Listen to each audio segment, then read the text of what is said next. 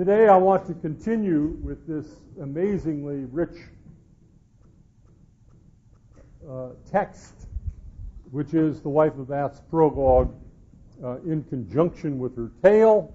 And let's remember a couple of things I've said already, that there are two tales, in my opinion, the wife of Bath's and the pardoner's, in which the self-presentation of the teller in an extended and rhetorically elaborate and elegant prologue is at least of equal importance with the actual tale that they tell.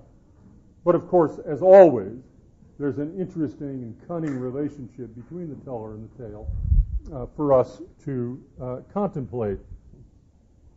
I've also alerted you to the fact that it seems to me that all of this third fragment, or fragment D, which goes on to include the Sumner and the Friar, is unified by its common interest in the theme of substance and surface and substance.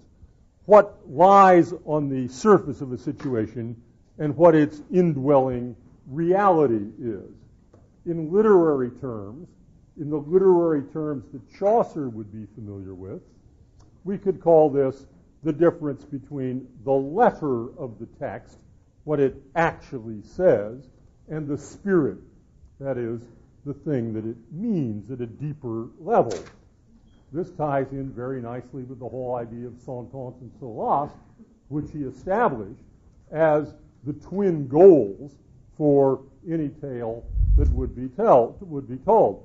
But of course, it also immediately points to the text that from which such terminology derives, and that is to say, the Bible. So that this makes a little more sense of what otherwise might seem very surprising, that almost immediately that she gets into her prologue, the wife of Bath becomes a very formidable scriptural exegete.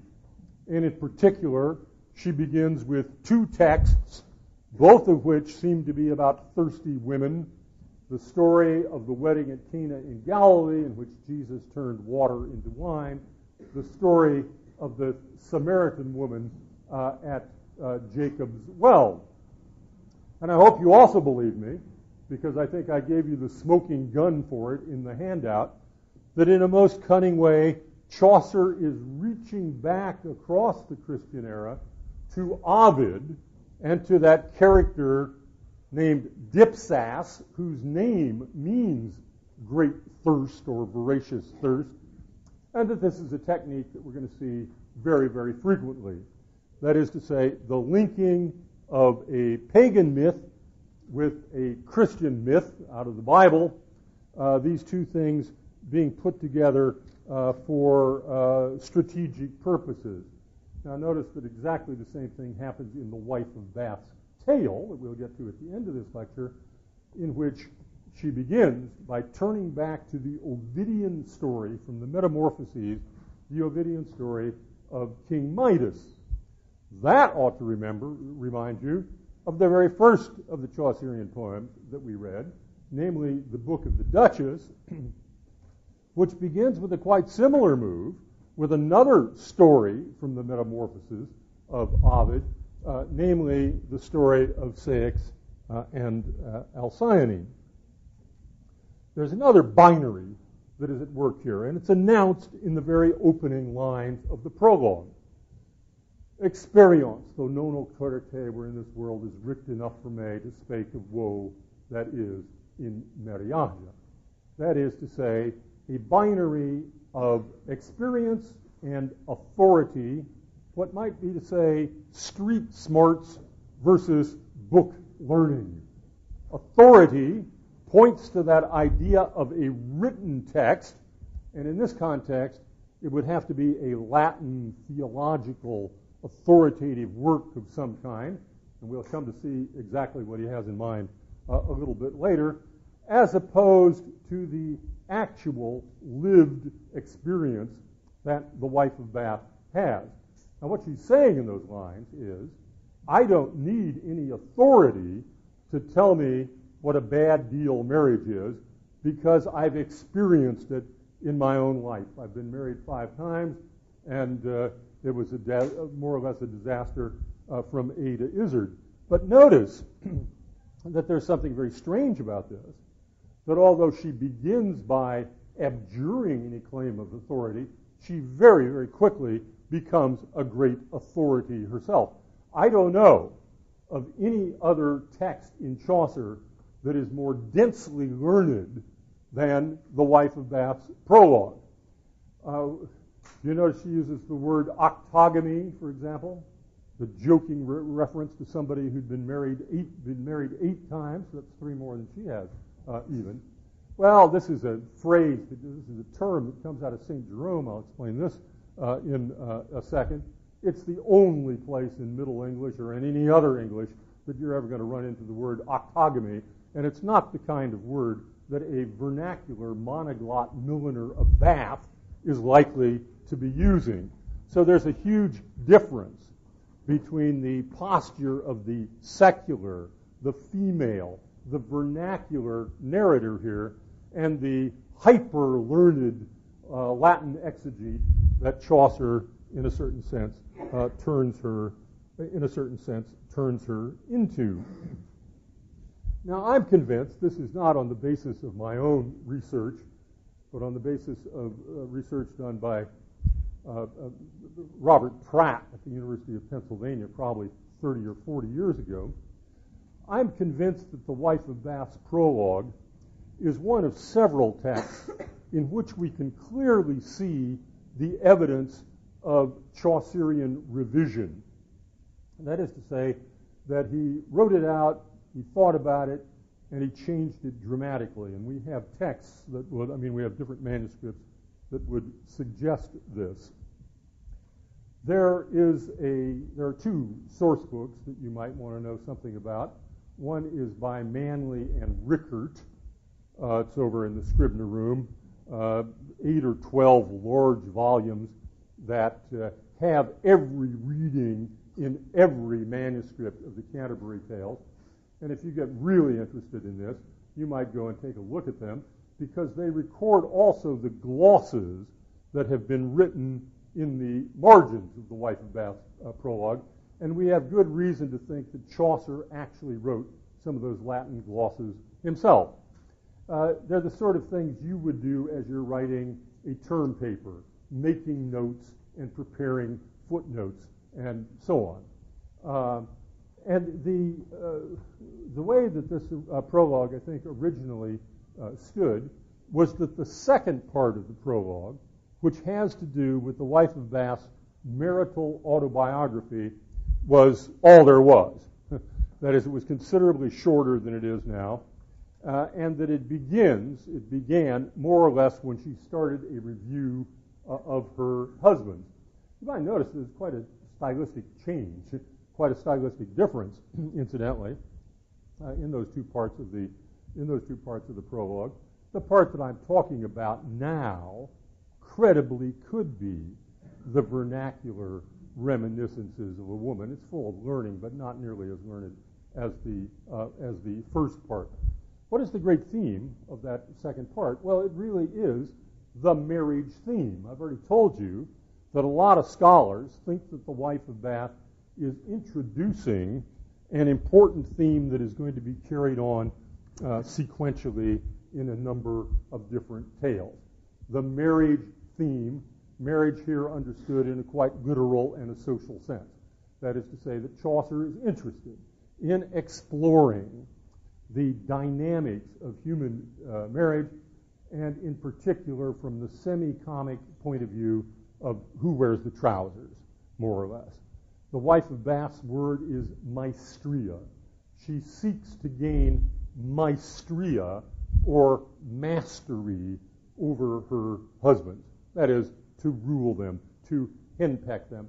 But that word maestria is, of course, the same word that we have in schoolmaster or a master's degree, whatever. That is to say, it implies also a command of academic knowledge of book learning. It is the second part of the prologue, this numerical autobiography, that is most revealing in terms of the sentimental nature of the wife of Bath. Those very famous lines, when she thinks about her youth. Lord Christ, when he remembered me upon me youth. When I think back in the good old days, boy, I was a hot number and the boys were really after me then and so on. It is, I think, really very moving. It's the kind of experience that anybody who begins to age can understand. So there's much more sort of realism, I would say, in the second half of the wife's prologue. But at some very early stage, Chaucer, I think, decided that he also wanted to make this philosophically significant by examining some of these other themes that I've already mentioned to you.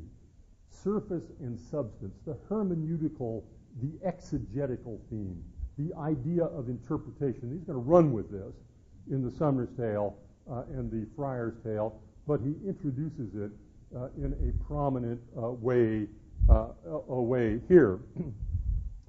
And unfortunately, once again, I've got to tell you about a book that you've never heard of and wouldn't read if you had heard of it, because it is really genuinely repellent. It is a book called the Adversus Jovinianum of St. Jerome. I've given the name of it here. He actually quotes this by name during the wife of Bath's prologue. As you may remember, when we get to the book that her husband has, the Book of Wicked Weavers, one of the pieces in that anthology is so-called Jerome against Jovinian. Now, Jerome was an early church father. He's most famous as being the translator of the Vulgate Bible.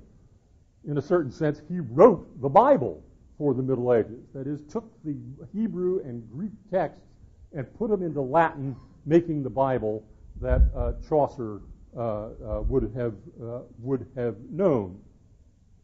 Like many of the other early fathers, he greatly, and I would say in a most exaggerated manner, prized the virtue of sexual virginity.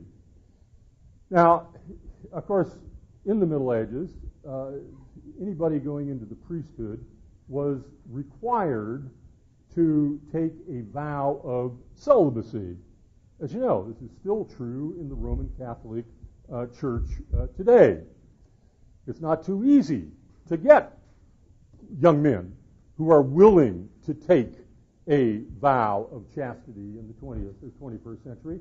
It really wasn't too easy in the 3rd, 4th, 5th, or 6th centuries either. And a whole body of literature grew up around this issue. Actually, it's continuous with a body of literature that you find in ancient philosophy. These were called dissuasives against marriage.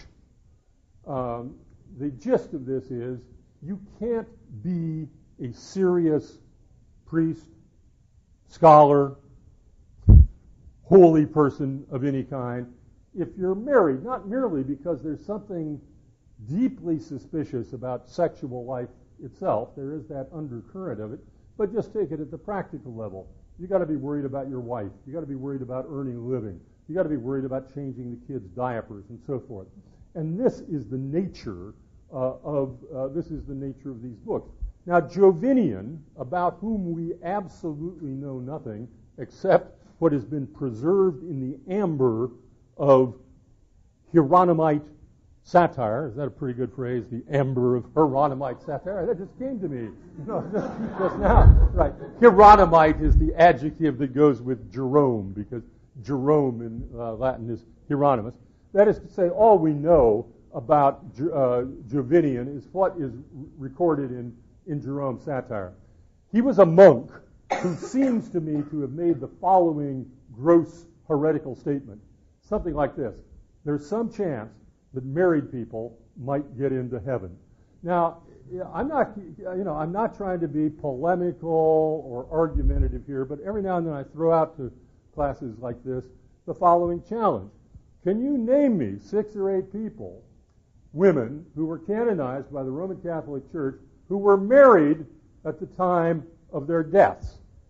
And we're not even sure about the Virgin Mary, but I'll give you that one. We'll sort of chalk that one up. But her marriage was of a very special kind, as you admit. Now, that is this early Christian bias against sexuality and marriage is evident in that situation. Well, Jerome really went after Jovinian and presented him as though he were some incredible voluptuary and a destroyer of all Christian morals and so forth. And long after anybody had forgotten about who Jovinian was or what he might have actually said, you had this big book, the Jerome against Jovinian, that kind of rumbles through the Middle Ages as a great anthology of anti-matrimonial sentiment, pure misogyny. One of the reasons you don't want to get married is because women are so terrible, and we'll see some of the ways in which they are terrible. Now, Chaucer, I think, saw in this body of literature a great opportunity to talk about some of the texts that he was going to be particularly interested in. This explains why very early on in the Wife of Bath's prologue, she takes up an ascetic theme. You know what asceticism is? Monasticism. Ascetic theology is that branch of Christian teaching that has to do with withdrawing from the world, with fasting, with celibacy, and so on. And he takes up the ascetic theme of perfection. One of the first things that the Wife of Bath starts talking about is what is the difference between what is perfect and what is slightly less than perfect. Now, to understand what perfection means, you have to think in Latin for just a moment. Perfectus is the past participle that you want to know here. It means finished, complete, risen to the highest possible level that you can get to. And as far as the medieval church was concerned, that highest possible level was celibacy, or for women, virginity. Okay, what is next best? Next best is widowhood. St. Paul, who laid down a lot of the Christian doctrine about marriage, and I'll come to this in just a second, has quite a bit to say about widows. And basically what he says is, if you're a widow, boy, are you ever lucky. You know, you got out of it one time. Whatever you do, don't be so dumb as to go back and get married again. Now, the Wife of Bath is a widow many times over, right? And notice that she's gotten wealthy being a widow. When her last husband attacks her, she says, "Oh, you've killed me for me land." She's a great landowner from all this stuff that she has inherited. What St. Paul says, his comforting words about Christian marriage are these: it is better to marry than to burn. It is slightly better than a poke in the eye with a sharp stick. Somewhat better than the Black Death or the hydrogen bomb, but not much. Now, that's not a terribly affirmative attitude toward marriage, but it had to be okay, because, after all, Jesus did go to a wedding at Cana in Galilee. He couldn't have been against the whole institution. So marriage was okay. Much better to be a virgin. And then, if you have the good luck to become a widow, and the sociology of the situation is that 9 times out of 10, it would have been the man who dies, leaving a female widow. If you have the good luck to be a widow, stay that way. And then there's another third acceptable level, and that is to say, simply to be married. That's not bad. Not really. I mean, they say it in this kind of tone of voice. It had to be okay. St. Augustine was even able to write a book called De Bono Conjugale, concerning the good things about marriage. He couldn't think of any good things to say about marriage, but he knew philosophically there had to be some, and so he tried to do so. He tried to do so theologically. Now, that is a clerical cast of mind. You see, this is a theological cast of mind. that comes out of a male church, Latin-speaking church, and so on, and it's being imposed on everybody. And these are the issues that the wife of Bath takes up, and she takes them up, it seems to me, to be very amusingly. At line 105 on page 106, she admits that virginity is great. Virginity is great perfection, and continence ache with devotion, but Christ, that of perfection is well, that not every wight he should go sell all that he had and give it to the poor, and in which we's a follow him and his for. He spake of him that would live perfectly, and lordings, be your leave, that am not he. Okay, I'm not trying to be perfect. Perfection is not for me. Satisfactory C in the course is all I'm looking for. And she quotes the all-star chapter of the Bible. You know, if you're in a huge hurry and you don't have time to read the Bible, which would be a huge pity if you ever want to understand most of Western literature, but if you only have 5 minutes, to get the gist of the thing, I suggest that you read the 19th chapter of the Gospel according to St. Matthew. It's the all-star chapter. It has everything in it. It has, for example, literal and metaphorical eunuchry, something we need to know about when we get to the pardoner. His friends are talking to Jesus, and Jesus makes marriage sound really, really hard, and he says, you ought not get divorced and so on. And the friends say, boy, if it's this way, I don't understand, what you ought to do. And Jesus says, well, there are 3 kinds of eunuchs. Turns out that eunuchry is just like greatness. There are those who were born great. There are those who achieved greatness. There are those who had greatness thrust upon them by other people. Okay? Now, that's the kind of eunuchry, that's what happened to Peter Abelard when Heloise Heloise's uncle found out about the hanky-panky that had been going on. Let him who can accept it, accept it. There are those who were born eunuchs. There are those who have been made eunuchs by other people. And there are those who have made of themselves eunuchs for the kingdom of God's sake. Let him accept it who can accept it. That's a symbolic castration, obviously. He's talking about giving up sexual life, becoming a celibate. Let him who can accept it, not everybody. And the young man to whom he's talking is not one of those who can accept it. He's very much like the wife of Bath. He's not worried about sex, he's worried about money. Jesus says, sell everything you have and give it to the poor, pick up your cross and follow me. And he went away sad, for he had much possessions. Great Franciscan text. This is the same chapter where you get the stuff about it's easier for a rich man to go through the eye of a needle. It's easier for a camel to go through the eye of a needle than for a rich man to enter heaven. Not because God doesn't like rich men, but simply if you have that huge backpack and the stereo and all that kind, you're not going to be able to squeeze through that little area. So these are texts of ascetic perfection that the wife of Bath is insistently and very, very amusingly drawing into her text. Says, you don't like sex? Says, where do you think virgins come from? You don't get them at CVS. This kind of thing. Yeah, abstain from sex for 60 years and see what happens. Well, that's a great argument. Only the trouble is it's one of the arguments thought up by the fathers of the church themselves. I was talking with my precept this morning. Every now and then, we run into one of these topics where our instinctive attitude to the subject matter is about exactly 180 degrees opposite of what it was in the Middle Ages. When I was a young person in college, a book that was the great rage was by Norman O. Brown called Life Against Death. It was a popular rendition of Freud's theories which explain that the great motive power behind human civilization, as well, of course, as all its problems, is the sex drive. That's what keeps us going. It's what keeps society going. Now, from the medieval point of view, sexual appetite, irrational sex, as they thought of it, was not on the side of life. It was on the side of death. It had entered the world only as the result of the archetypal sin.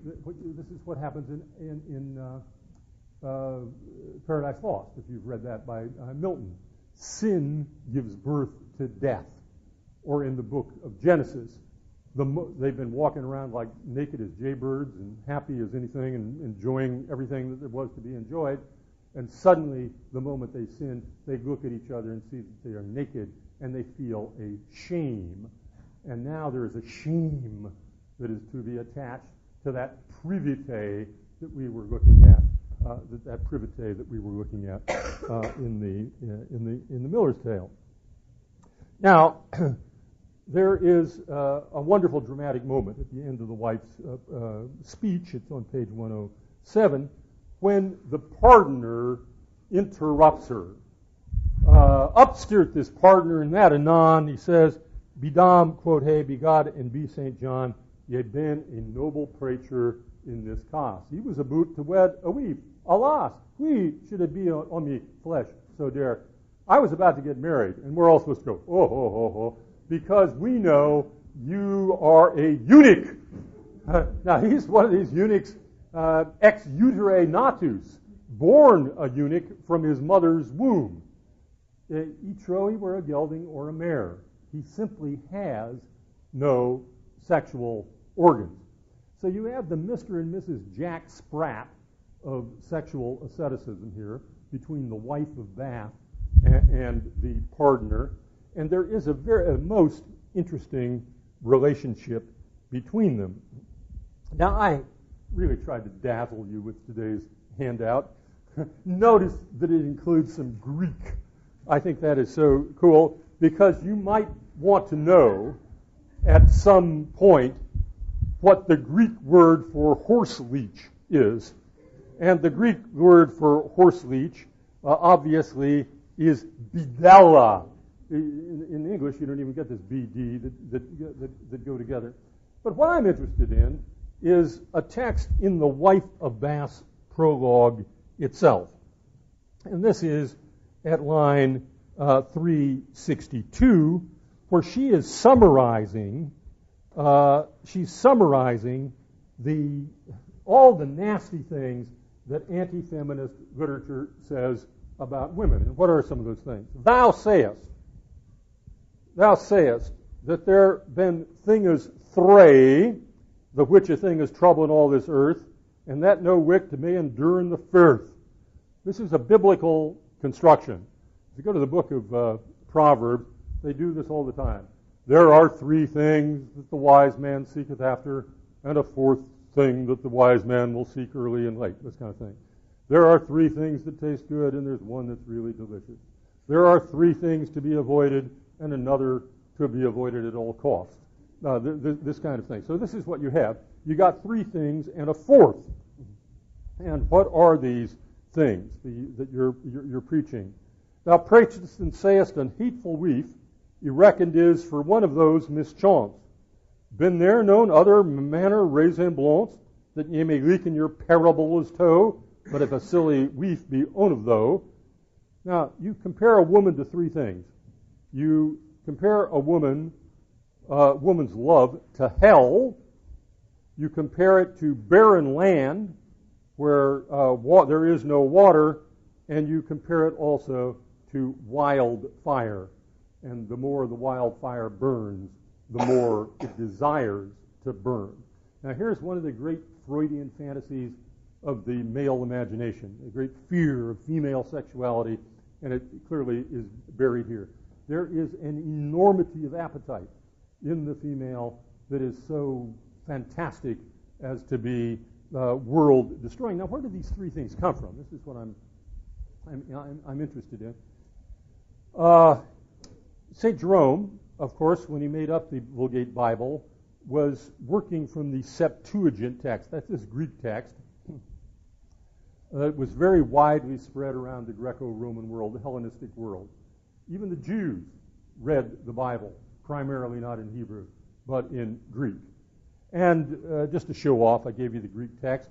The only word that you need to pay any attention to is the third word in the front line, the first line, and that is trace. And if you know any Latin or Spanish or anything else, you'll recognize that that is not the number 2, but the number 3. That is, the proverb text says there are three things and goes on to list them. These same three things, now translated into Latin, show up in Jerome against Jovinian. I don't know why or when it was that Jerome decided that there was some mistake in this text and that there were not three horrible things, but there were two horrible things.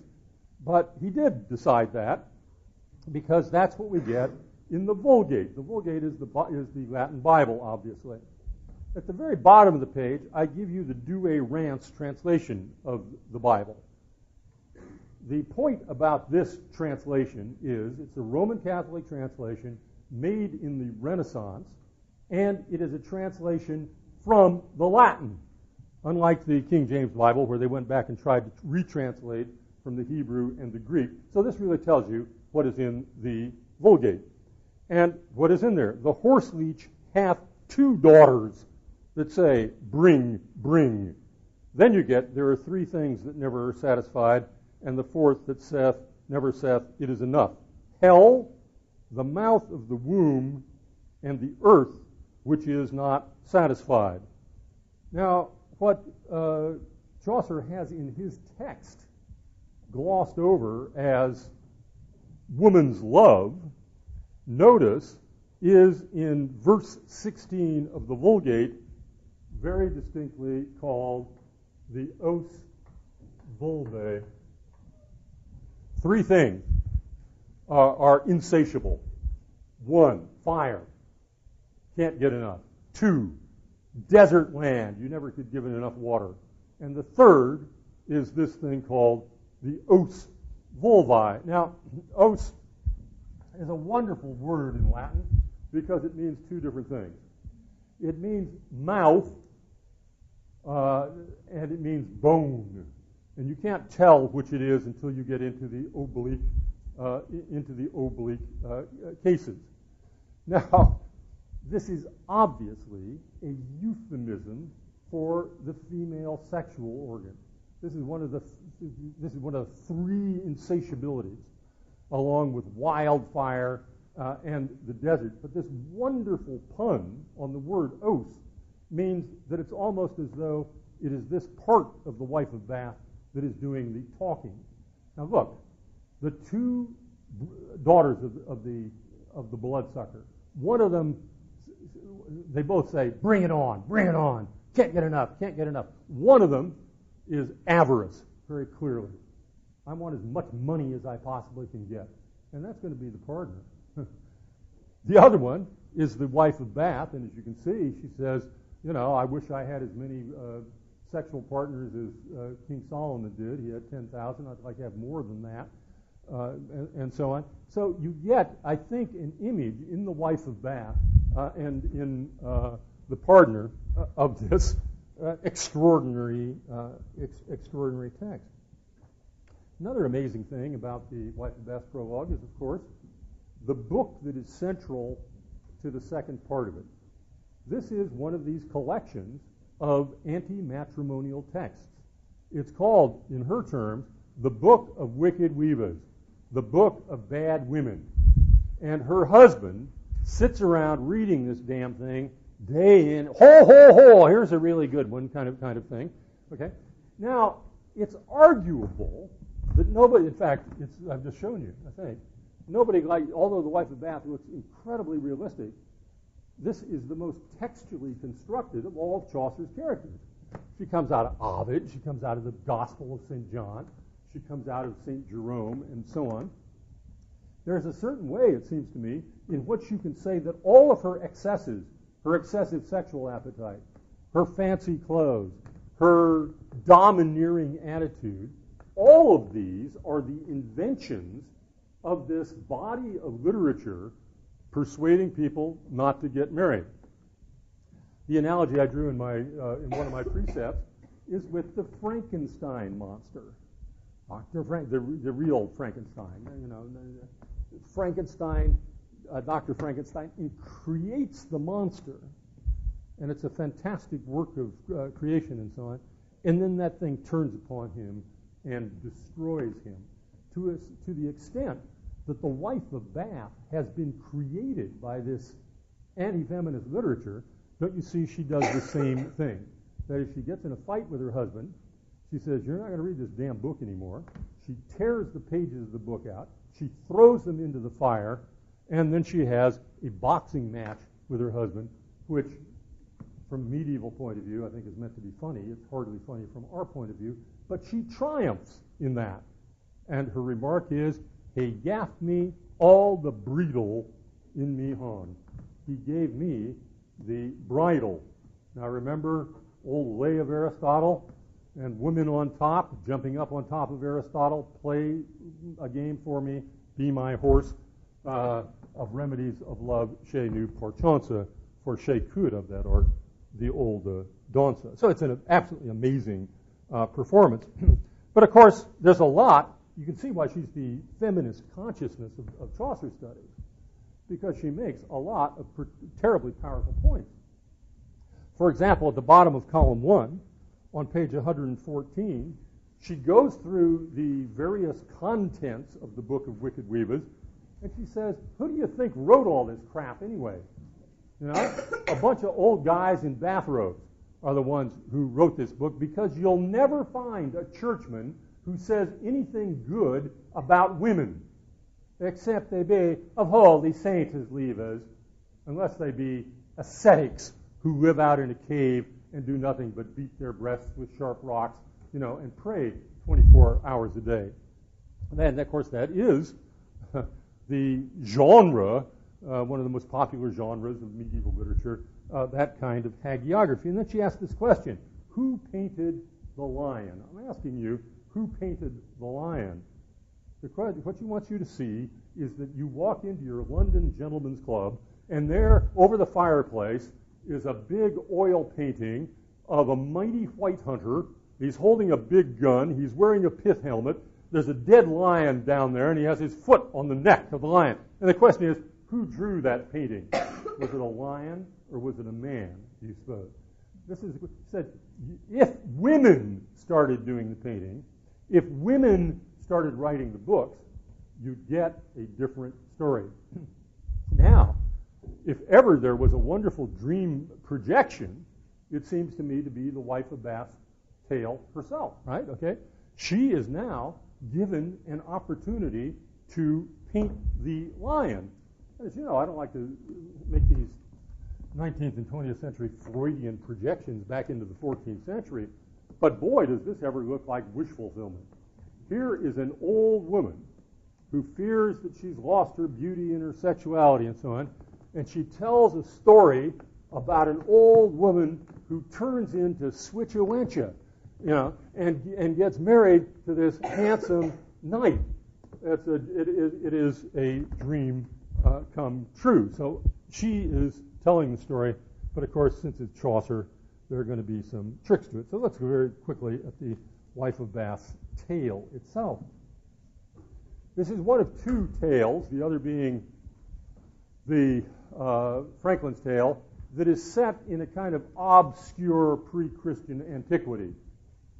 The Knight's Tale has a similar setting, but we saw that setting was probably purposeful and thematic. He's trying to draw some kind of contrast between the way things used to be and the way things are now, or the way they ought not to be. But the Wife of Bath, in order to find the space she needs for her sexual fantasies and so on, needs to get out of the Christian world. So she goes back to the wonderful days of old King Arthur. In the old days of King Arthur, of which the Britons spake in great honour, all this land was fulfilled of Faria, the Elfa Queen with her jolly compania, danced full oft and merry a grain a maid. This was the old opinion, as he said, he spake a many 100 year ago. All that's gone now. The way I feel when I wander up and down Route 1. There used to be potato fields here, you know. Now there's a Ramada Inn. Now all you can find, says the Wife of Bath, are these goddamn friars everywhere. There used to be these great succubi. You know what these are? These are these kind of mysterious spirits, and a girl could go out in the woods and have a really good time. You know, you'd have something to tell about besides just gathering mushrooms when you got home. Now you can't find any of these because there are these damn friars everywhere. There's a wonderful Wife of Bath coloring book that is published in San Francisco. If you ever get a chance, get a hold of it. Because the scene in which you have 10,000 friars going around, blessing everything, is a really funny one. In other words, the friars, Christianity, they've ruined this wonderful old world of King Arthur, but this is the time that I was talking about. Now, what is so wonderful about the old world of King Arthur? What seems to be so wonderful about it is that you get the most casual rape this side of two gentlemen of Verona. There was a knight who was down hunting by the waterside. He quit hunting. He saw a woman, and he raped her. That's how the story begins. Now, in these old days of King Arthur, though, they didn't mess around. This was a capital offense. They capture him and say, off with your head. And now you get a situation, I'm afraid, that is very much like the one that you already ran into in The Knight's Tale. That is, the women of the court see this really cute rapist, and they say, oh, gee, it'd be kind of waste, just to chop his head off right now, Can we play with him, basically, for a while? We're going to play the following game, the great Freudian game. The great question that Freud has asked. What does woman want? That's the Freudian question. And they say, let's send him out for a year and a day. If he doesn't get the right answer, we'll chop his head off when he gets back. But he's got to go out and find out what it is that women want most. Well, he doesn't have much chance. Choice. Either it's, decapitation or this odd sort of gallop pole thing that he's supposed to do. I'd love to see how you conduct such a survey. Excuse me, is the lady of the house home? This kind of thing. Tell me, madam, what do women want most? But that's exactly what he does. And notice that there are all sorts of really quite plausible answers to what women want most. This is at line 945. Just before that, some said that we live in best for to be free and do Rick does his last. That is to say, we like independence, that nobody repreve us over vis. They say that we ben wees and no thing niece. For truly, there is none of us all, if any wick will claw us on the gall, that we won't kick, for he hath set us so a say, and he shall find that it is dope. There are all sorts of like money, good sex life, nice clothes, have honor. And then, at a certain point on the back of this all-star handout that you have, it seems to me that the text goes tilt in a pretty obvious way. The text goes tilt because it says, actually, one of the women said is, what we like most is to be trusted with secrets by our husbands so that we can really enjoy their trust and keep that secret. Some say that great delete had way for to been holden stable and ache secret, and in o purpose steadfastly to dwell, and not bewray a thing that men us tell. But that tal is not worth a rocka steva, she says herself. I don't know how much a rake handle is worth. 2 farts, 3 butterflies, 4 beans, 16 straws. Notice all these things in Chaucer, that such and such is not worth a, you fill in the blank. And then she says, the way I can prove that to you is by telling the story of Midas. Go read Ovid if you want to find the story of Midas. This is what she says. But here's the story she tells. She says that Midas was really stupid. He was the guy who, singing contest between Apollo and the goaty god Pan, chose Pan. All the rest of the gods said, oh, you're so stupid, Midas. We're going to give you ass's ears. So he has these great donkey ears, and that's kind of embarrassing if you're a king. So he grows long hair to cover his ass's ears. But there's somebody who has to know about the ass's ears, and that is to say the barber. Now, according to the wife of Bath, this is his wife. His wife, knows the secret of his hair. And it's one of these burning secrets you just cannot, God, I got to tell somebody. It'd be very embarrassing if the world knew that my husband had ass's ears. So she goes out, thirsty woman-like, to a watery place. She puts her mouth down to the water, and she says, "My husband has ass's ears." Whew. Got rid of that. Thank God. It's over. I don't need to worry about it anymore. From that marshy place, up spring the syrinx. That's a special kind of reed. It's the reed, indeed, out of which Pan's pipes are made. And when the wind blows across the marsh, the whole world hears it saying, "King Midas has ass's ears." King Midas has ass's ears. Now, I've given you the Ovidian text from which this is taken, and there is one very, very significant difference. The difference is this, that in Ovid's text, there is no wife. The person who betrays the secret is not a woman, but a male barber, a famulus, one of his household. Now, do you see what's happened? Here, the wife of Bath, big moment. Cecil B. DeMille trumpet. You're shot. The conductor of the orchestra points directly to her and says, "Your turn to paint the lion." And so what we expect, I hope, is some sort of wonderful feminist text. And what she does is come up with a misogynist anecdote. The fact that Midas's wife betrayed him, even though there was no Midas's wife in the original tale. Well, I think that is really pretty nifty, actually. So what I have to ask you, and I do it each year with increasing trepidation as the secular generations roll on, but I have to ask you if you can think of anywhere in world literature where you have a wife who is also a barber. Can anybody think of such a person? Delilah! Oh, man, this is a great class. Absolutely. Delilah is actually mentioned, if you remember. Probably don't, because it's such a dense text. Delilah is mentioned explicitly in the Wife of Bath's prologue. Samson, this great judge, this great hero, whose strength was in his hair. That was his great secret. His strength was in his hair. And the Philistines, who were his enemy, came to his girlfriend, Delilah, and said, "We'll pay you a lot of money if you will tell us how we can capture Samson." So she, snuggles up to him and says, "Oh, honey, if you really trust me, if you really love me, you will tell me." And he's a little suspicious. He says, "Well, if you tie my hands with a certain kind of willow rope, then they'd be able to capture me." So she waits till he falls asleep, and she does that. And she says, "Samson, the Philistines are here." He goes, "Boom!" She says, "Oh, well, you honestly don't love me. I was just testing you. And if you loved me, you would really tell me." So eventually, he does tell her that his strength is in his hair. And when he falls asleep, you've probably seen a painting of this or a picture of this.